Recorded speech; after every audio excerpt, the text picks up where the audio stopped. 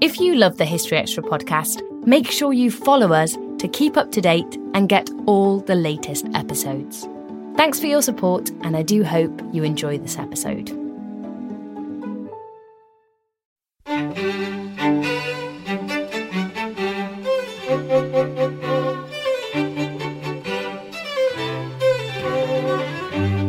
Hello and welcome to the History Extra podcast from BBC History Magazine, Britain's best-selling history magazine.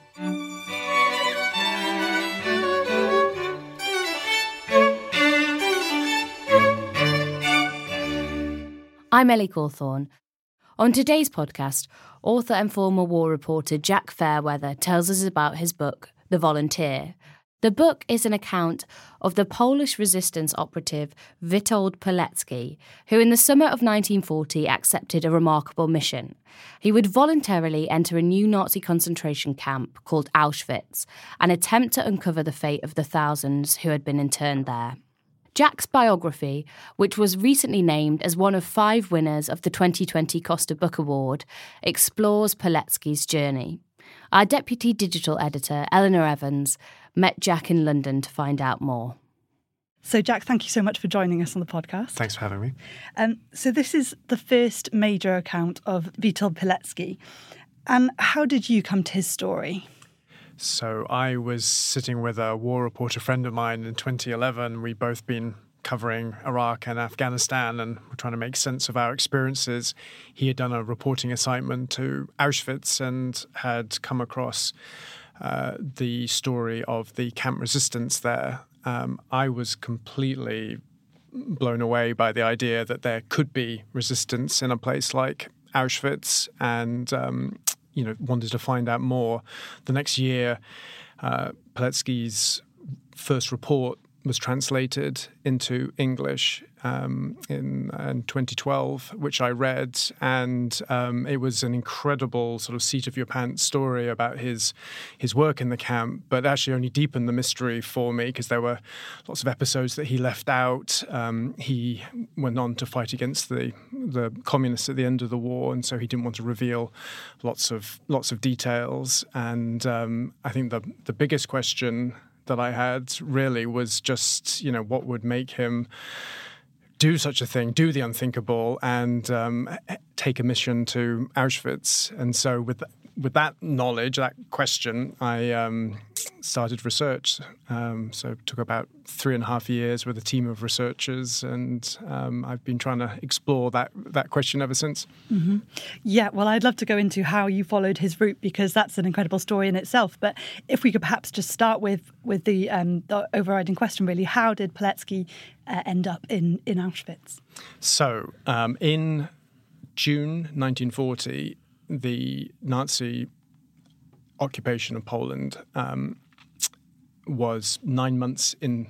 It was a brutal, horrific regime with mass arrests and incarcerations, and the Germans opened a concentration camp in which to store some of these Polish political prisoners that they were dragging off the streets. Little was known about the camp. At this stage, the Nazis had not conceived of the final solution, and this was a camp primarily for Poles, and a few snatches of rumours were reaching Warsaw about the atrocities in the camp, and the underground wanted to find out more, and they turned to Pilecki and said, "Would you like to take a mission to Auschwitz?" And it was obviously a massive decision. Pilecki was 38 years old, had 2 kids, a wife. They were living outside the city at the time.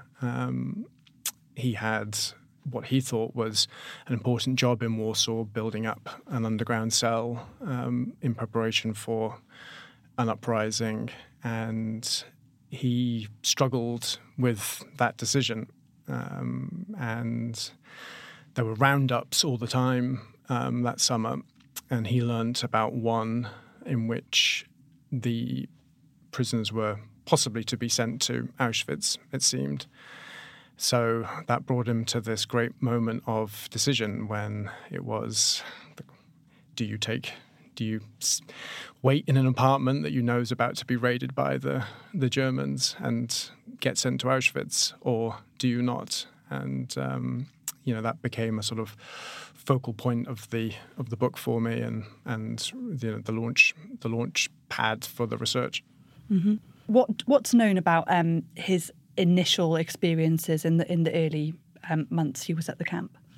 So Pilecki, in some of his later reports, describes the arrival in the camp, and it's very harrowing. The experience of the Polish political prisoners was extreme. They were dragged from the train that brought them there, beaten, stripped, shaved, given numbers in place of names, and then put into work details on starvation rations.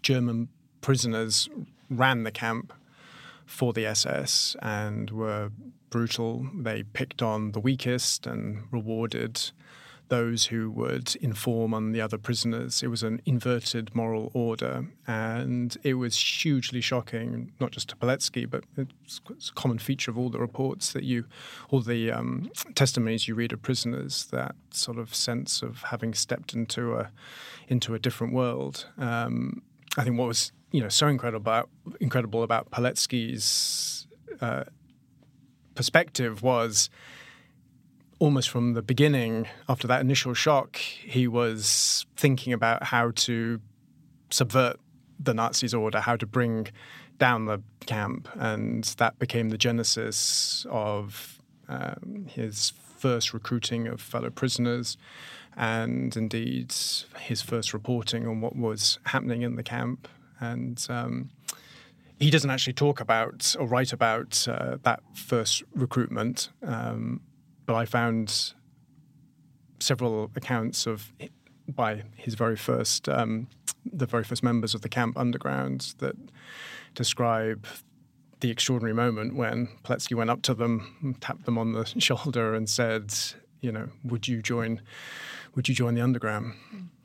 Can you talk a little bit more then about that, the formation of that network amid the horrific experiences, the decisions that had to be made, the fighting for survival in those camps? How did he go about identifying and networking with those people?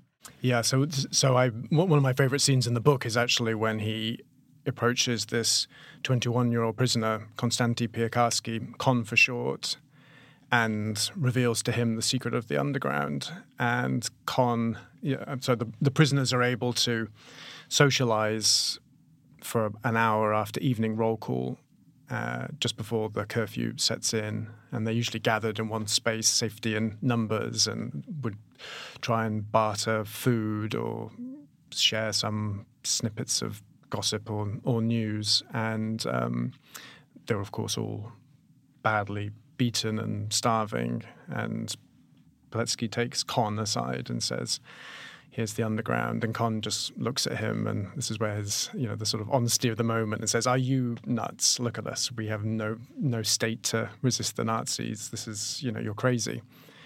And then something, I think, sort of special happens that for me really spoke to what made the underground possible in the camp. Pilecki, in sharing his mission with Kon, was really entrusting him with his life, because Kon could have just turned around, found one of the German prisoners, the capos as they were called, and got an extra loaf of bread for betraying Pilecki. And what he did by trusting him with his life was essentially show him that something greater than themselves could exist in the camp. And one of the powerful facts about the underground was just how few ever betrayed Pilecki or each other.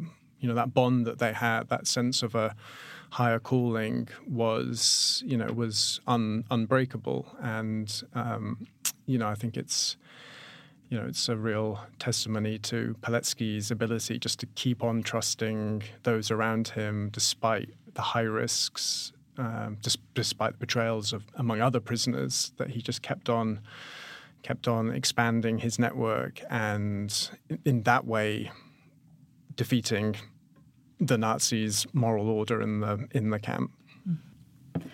And as well as this work underground within the camp, the network was able to get some information outside of Auschwitz.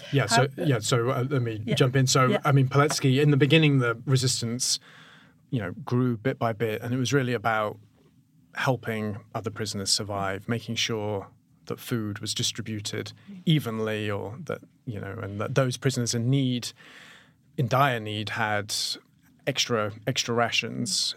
But pretty soon, Pilecki realized that, that in itself wasn't enough. He had been sent to the camp with an idea that perhaps they would stage a breakout at some point.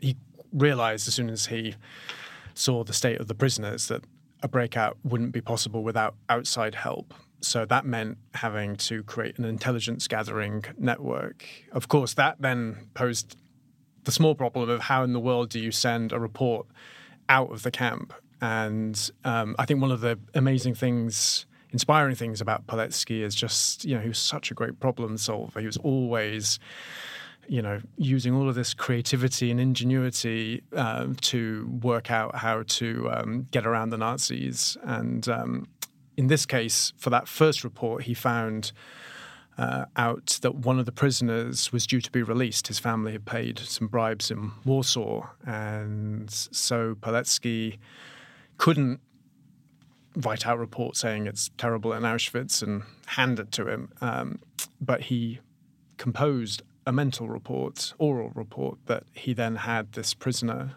memorize, practice, and make sure he got every word right.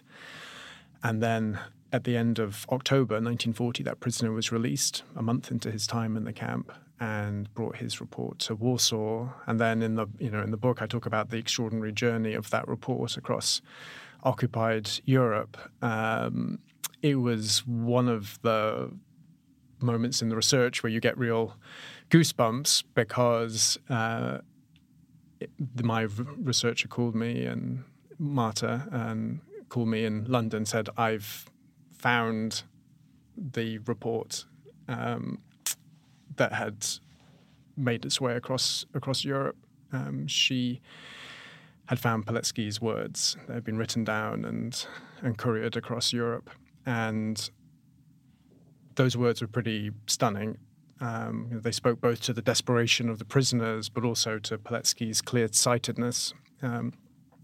He called on the Allies to bomb the camp, to destroy Auschwitz, even if it meant killing him, killing everyone in the camp, because he felt that what was happening, even in 1940, some years before the Holocaust, that what was happening there was so terrible that it needed to be stopped.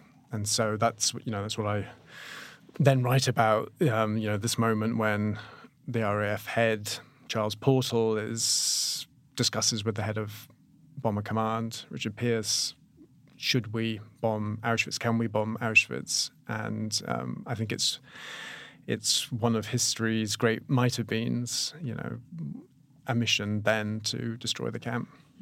Yeah, it's a huge question. I mean, what's your take on the actions they took or didn't take? I think they understood enough to seriously contemplate a mission to bomb Auschwitz, that they understood that Auschwitz was a place of unusual brutality. And they also understood that, the Polish government, who was in exile at the time in London, they understood that they needed to heed their pleas, that they were a credible source of information, that and when they called on them to act, they were obliged to listen and to take it on board. Of course, they didn't, and I have some sympathy with Portal's reasoning that he gave, that it was at the outer limits of what was possible by the RAF at that time. I mean, it's worth remembering this is the height of the Blitz when Pilecki's report arrives in London. They're getting bombed every single night. The Great Fire of London, this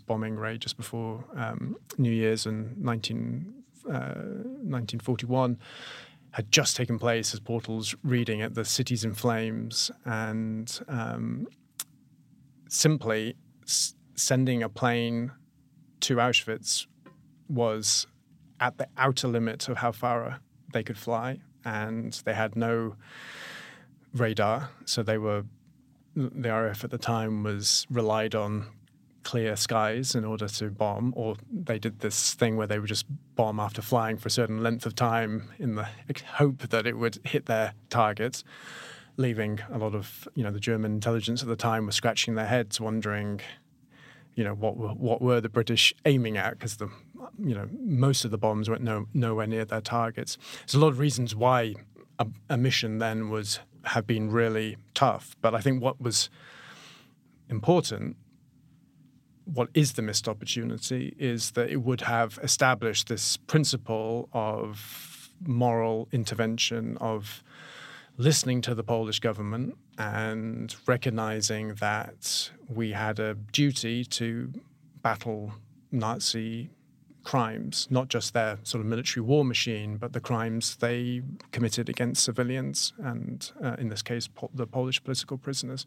And I think establishing that principle then would have meant that when later requests came, when the Holocaust began and it became clear the full scale of the Nazi evil, we would have already been, in a can-do spirit, and we would, it's possible then Auschwitz would have been bombed.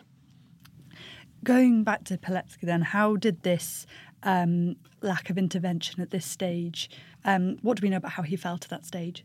So Pilecki didn't have a huge amount of contact. He'd stolen a radio, which they kept hidden in the hospital, so they could hear what the Allies were up to. He obviously didn't hear Auschwitz being mentioned, but I think one of his, remarkable qualities was that he didn't give up. He remained optimistic.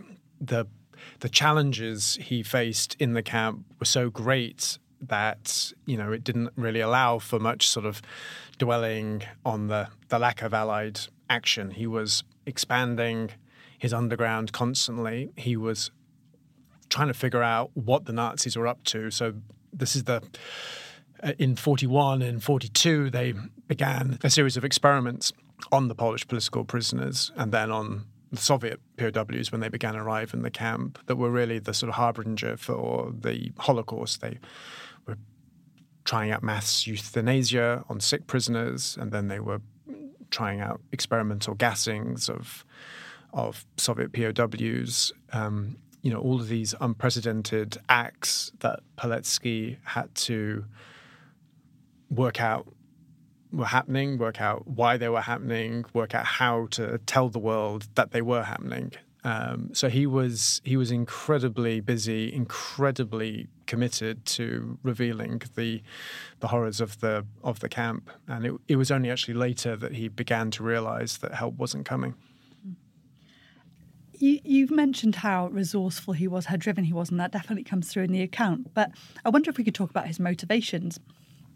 So, Pilecki arrived in the camp when it was at the center of the Nazis' repression and attempt to destroy Poland. And, he saw his mission quite clearly as being one to report to the Polish underground, to help the Polish prisoners and to, overall alleviate the suffering of Poles broadly.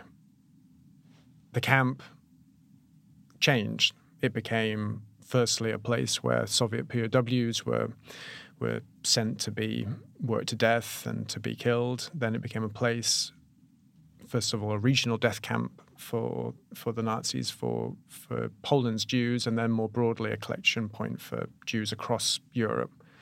So Pilecki was called upon to change his mission, to expand the scope of who he believed he was helping. And, I think it's a real testimony to him that at a time when many people across Europe were retreating into tribalism, into very narrow ethnic identities imposed on them by the Nazis, but still, were retreating into themselves. When the Soviet POWs arrived in the camp, Pilecki must have seen them on some level, as his enemies. Stalin and Hitler had signed a pact in 1939 at the start of the war, dividing the country in half. Pilecki's own home was occupied for 2 years by Soviet forces. So you would think that would stop him, or at least make him pause for thought when then reporting on what was happening to the Soviets. But that wasn't the case. He took extreme risk. His men took extreme risk to make sure that the world knew what was happening to those Russian prisoners and their horrific treatment. And the same happened for when Jewish families from across Europe, they had no national or family ties to, began arriving. He once again, took that effort to find out what was at that point, the Nazis' greatest secret. And I think that expansion of his moral capacity in the face of evil is something that's truly truly incredible. And I think it's one of the messages that I wanted to share in the book, that it is possible, that you don't have to retreat in the face of what you don't understand, or in face of hardship and difficulty, that you can actually make that effort to understand. Still to come on the History Extra podcast. In the whole history of the camp, there were around about 800 escapes, and maybe only 100 were successful over the 4.5 years of the camp's existence. So it was fraught with danger.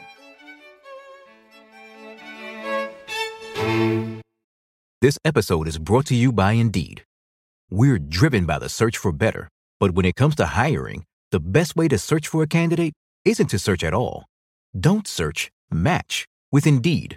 Use Indeed for scheduling, screening, and messaging so you can connect with candidates faster.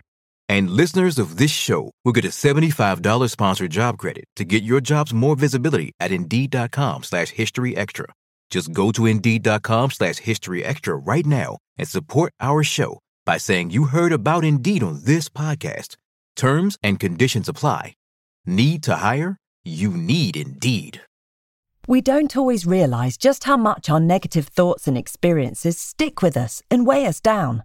You may find your brain constantly running through a highlight reel of bad moments. That comment your friend made last week that hurt your feelings. That frustrating thing your mum does. Or that silly thing you said in a meeting. Maybe it's time to get it all off your chest. Whether it's a tiny annoyance or something much bigger, talking about it can give you some relief and lead you to a potential solution. That's where therapy comes in. It's a safe space to share whatever's weighing you down and learn to process it, so your internal highlight reel can focus on the good stuff. And BetterHelp offers affordable online therapy on a schedule that works for you. Connect with a licensed therapist by text, phone, or video call. Start the process in minutes and switch therapists anytime. Let it out with BetterHelp. Visit betterhelp.com/historyextra today to get 10% off your first month. That's BetterHelp, HELP.com/historyextra. So Pilecki does come to escape the camp. What can you tell us about the escape and his reporting on the horrors of Auschwitz after? So at a certain point, Pilecki realizes that his plans for the uprising aren't going to happen, that there isn't this response in Warsaw and in the world that he is hoping for. It's a powerful moment in the book when he learns the truth, and he realizes that the only chance he has of taking up action is to try and organize it himself, and that means escaping the camp, small problem, and then rallying a force to come back and charge the gates. The craziness of both those ideas is a real testimony to the desperation he felt and the terrible situation at that time. And I think it's worth just dwelling on a moment the fact that Pilecki became quite racked with guilt towards the end of his time in the camp. He was sending out messages, trying his best to alert the world, but he also recognized that in some level he was complicit, in the sense that every life in the camp came at the expense of someone else's. And there's a very poignant moment in the book when he describes returning back to the main camp and walking past the crematorium, and there's a family there. He didn't say if they were Jewish or not, but it seems likely. And in the group is a 10-year-old boy, and they catch each other's eyes, and Pilecki knows they're about to get shot. The family knows that they're about to be shot. He walks past and hears muffled gunshots. And that night he just lies in his bunk, racked by a sense of shame, actually, because he writes that, for all of their talk of uprising, he hadn't been able to save the life of a 10-year-old child. So this was very much the sort of some of the propulsion that then sent him on this incredibly dangerous task of trying to escape the camp. I mean, there have been, in the whole history of the camp, there were around about 800 escapes, and maybe only 100 were successful over the 4.5 years of the camp's existence. So it was fraught with danger. He managed to find a way, dashing from a bakery late at night, this helter-skelter journey across occupied Poland to a safe house outside Krakow, where he then, tried to rally this force to attack the camp. And, I think he never really overcame his sense of guilt, his sense of that there was somehow more that he should have done. He went to Warsaw to press the underground there to attack the camp, even as the Soviet forces were approaching, as Germany retreated and the country was facing, a new communist occupation. He was still writing about Auschwitz, desperately trying to work out both what had happened, why he hadn't been able to be heard, and why the world hadn't responded. It's quite, there's almost not a day goes by in which he's not writing about the camp in some form, even, in the midst of the uprising. And then at the end of the war, when he's comes back to then fight against the communists, he's still writing about Auschwitz. He never leaves it be. And, I think it's, this sort of double tragedy of his story, that he wasn't listened to at the time. And then, of course, his story was then deleted from history, and we have, largely not heard of his exploits since. So my hope is that with this book, we'll finally get to hear him. Yeah, absolutely. It's a remarkable story and a really horrifying episode. As you say, that history was suppressed. So can we talk then about your research for this book? What can you tell us about the process? So the first person I wanted to meet in the beginning of the research was his son, Andrzej Pilecki, who in his mid-80s, living in Warsaw. And he had not known until the 1990s about his father's mission. It was only the fall of the Iron Curtain that opened up the archives and sort of shed light on what his father had been up to. He knew his father had been in Auschwitz, not that he was a war hero. And I was, quite nervous about meeting him. As you can imagine, who was I to suddenly alight on his father's story? But Andrzej was unbelievably engaging and welcoming, and he did warn me, I'm not sure exactly what you'll find or where you should start looking, which was when I said to him, Andrzej, I'm starting with you, because pretty much every detail that you have about your father is something that will go into the book, because so little is known about his motivations. Just any insights you have on him is invaluable. So what was incredible about the research was just how many people were still alive who had memories of Pilecki. So there was his daughter, Zofia, who I got to spend lots of time with. And then, there were one of his escapers who helped take the message about the Holocaust from the camp to the outside world. There was someone who had fought with him during the uprising and had memories of him shooting at the Germans as a wartime leader. And many of them had just never told their stories before. They'd either dared not to during the communist period, or since just no one had asked them. And what was really powerful, I found, was when I could connect their memories with the places that Pilecki had been. And I think none was more amazing to me than the fact that the flat where Pilecki volunteered for his mission still stands in Warsaw. And so I took Marek Ostrowski, his nephew, to that flat. He had been in the apartment, 3-year-old child, when the Germans burst in, and he had witnessed this first act of courage by Pilecki. And he hadn't been back to that apartment since the war because the communists had taken it over, and he just hadn't been.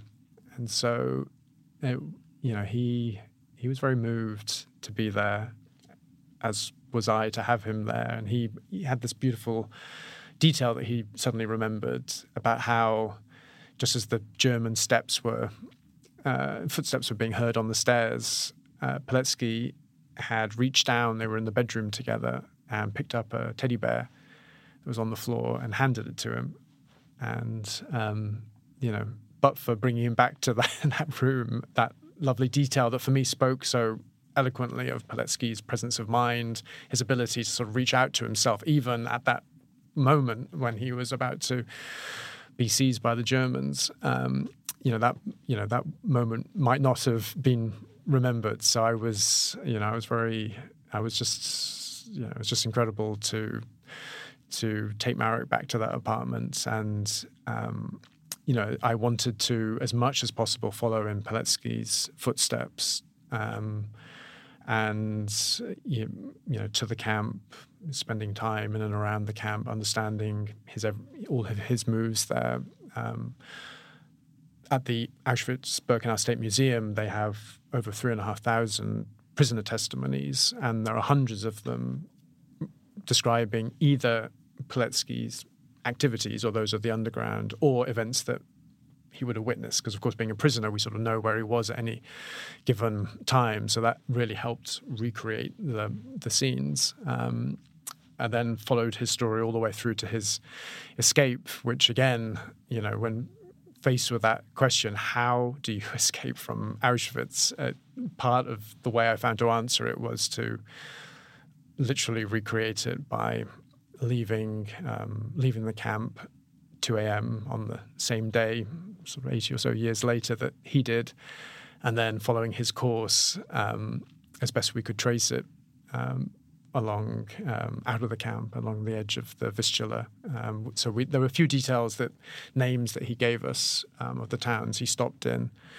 So and how long he traveled for. So we knew that he crossed the river just as dawn was breaking. So when I got to that, as dawn broke on that morning, I was like, well, this is pretty close to where Pilecki would have crossed. That took us then to this open field that he briefly describes crossing, which we saw, and the line of trees where he rested. And what was, also very moving about the experience was encountering so many Polish families who helped us along the way, some of whom had actually helped Pilecki, and the kids remembered, they're in their 80s, they remembered sheltering Pilecki as this emaciated prisoner running for his life from Auschwitz, and shared their brief experience with him. So it really did feel at times that we were chasing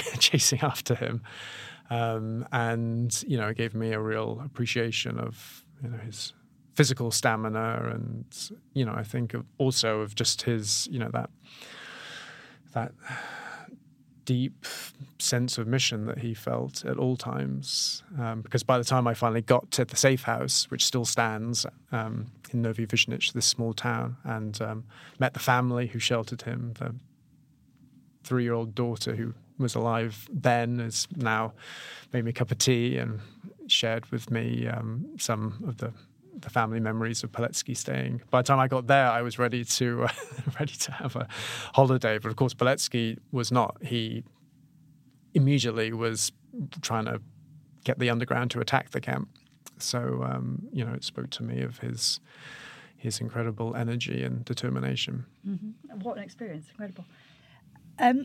Where do you think Pilecki sits in terms of history or Polish history as a symbol of Polish resistance to the Holocaust? So Pilecki has emerged in the last 2 decades in Poland as a national figure. And so I think he's quite rightly foregrounded in the national memory when people think about the war and what happened afterwards. There's a particular focus in Poland, understandably, on his resistance to the communists and the fact that he was killed by the communists at the end of the war. This sort of betrayal that I think, really is very powerful for many Poles.